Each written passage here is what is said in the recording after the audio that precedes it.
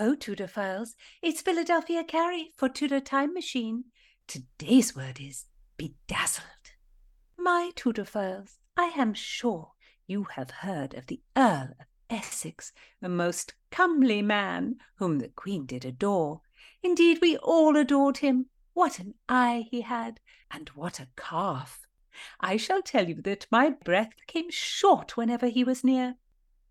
And yet he did not love my Queen as he ought. I often saw him mumping about. Once he said he would like the Queen to treat him as well as she treated me.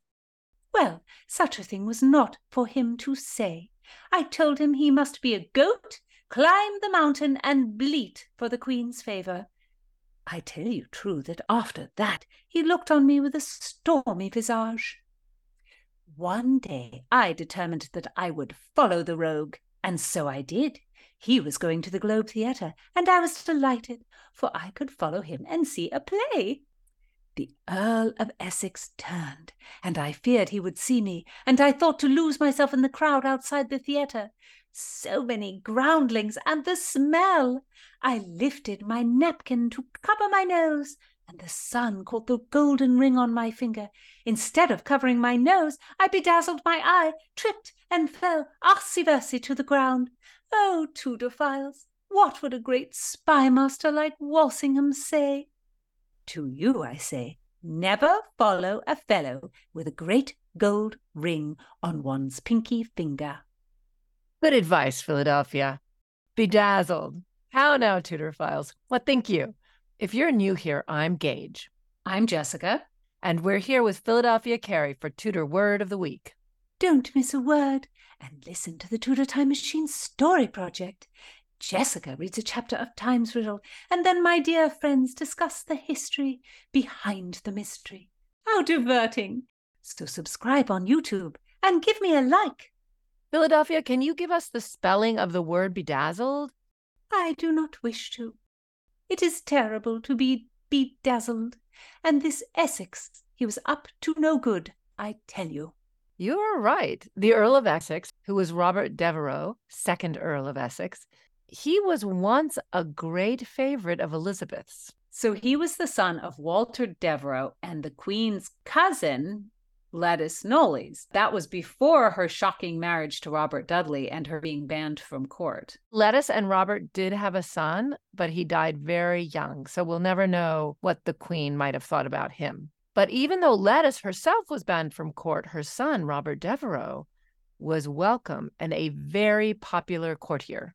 Elizabeth doted on him. She transferred the right of all the taxes on sweet wine to him, and that made him very wealthy. And she also sought his advice. She made him a member of the Privy Council, and Robert Cecil did not like that. Indeed, Elizabeth did make Robert Devereux a member of the Privy Council, yet she was not fooled. She saw that he stepped from his place. Once she cuffed him at a meeting. Yet I cannot deny she was charmed. He was a wit, and with a sweet voice, and he made our Queen smile, though her teeth were a bit black. So perhaps it would have been better for her not to open her mouth quite so wide as she laughed. But had she not ruled well? Did she not deserve a mickle of happiness? Why was Robert Devereux such a dissembler? Then as now, Philadelphia, people who have wealth and power, it just seems like they're always falling in love with people who are much younger and also very attractive. And the younger people are very often accused of trying to get the older people's money or trying to change their wills. I mean, this is a very old dynamic. I agree. And even though people really knew that Devereux was trouble and created a lot of stress in her councils, Elizabeth still did believe in Devereux. She sent him to lead 1,600 troops in Ireland to quell the Irish rebellion. And that's the most troops she had ever sent. It's sort of two things. It's not wonderful to be sent to Ireland, but she is giving you as much as possible. And people thought the rebellion would immediately be crushed. It was so many more troops than she had sent previously. So Devereux had told the Privy Council that he would follow a super aggressive strategy and confront the Irish chieftain Hugh O'Neill, but instead he got to Ireland, realized it was a very wild and dangerous place, and he went south, avoiding meeting O'Neill, and he ended up making a truce that Elizabeth never would have agreed to. And he lost all of the major battles.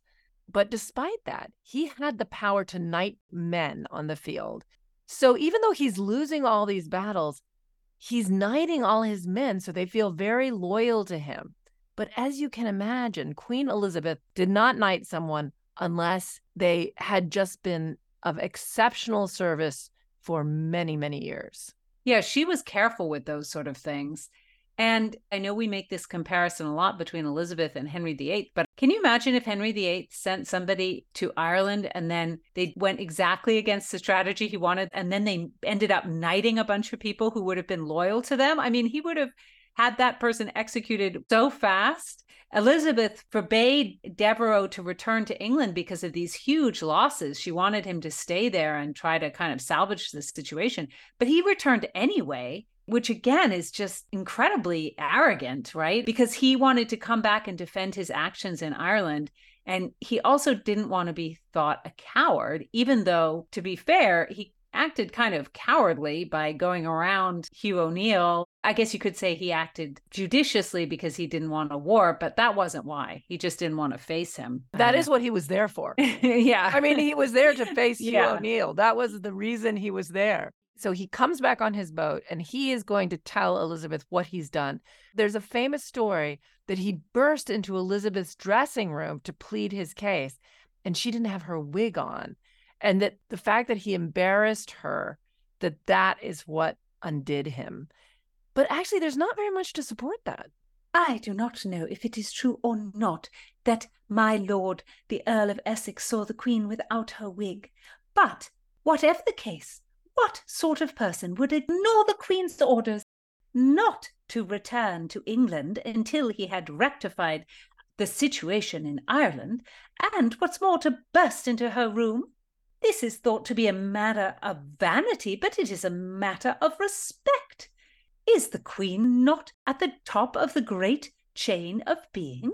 She is indeed. And yet, it doesn't seem like, despite the wig and the knight, If the wig happened. it doesn't seem that any of that turned her against him. Actually seemed that he was going to get to go completely free, that there would be no repercussions.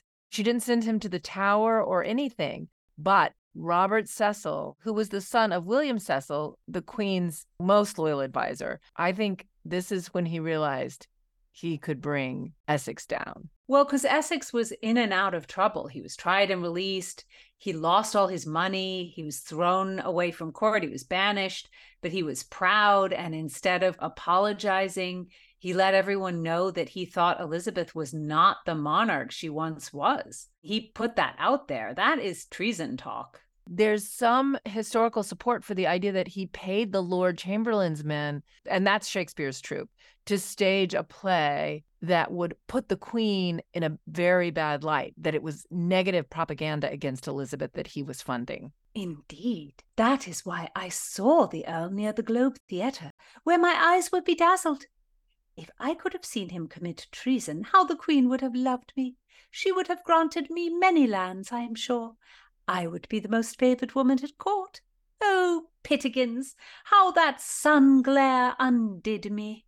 And Essex was undone as well. Right, with a group of men, he marched out of Essex House and he demanded an audience with the Queen. You don't come to the Queen with a group of men and say, I demand to see you, and then expect her to be happy about it.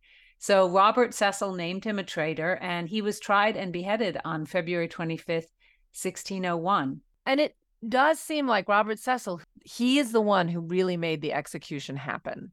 I mean, at the end of Elizabeth's reign, there were quite a few plots against her. I don't know if Cecil was protecting the Queen or protecting everything he had set up so that when she passed, he would retain power. It was probably a little bit of both.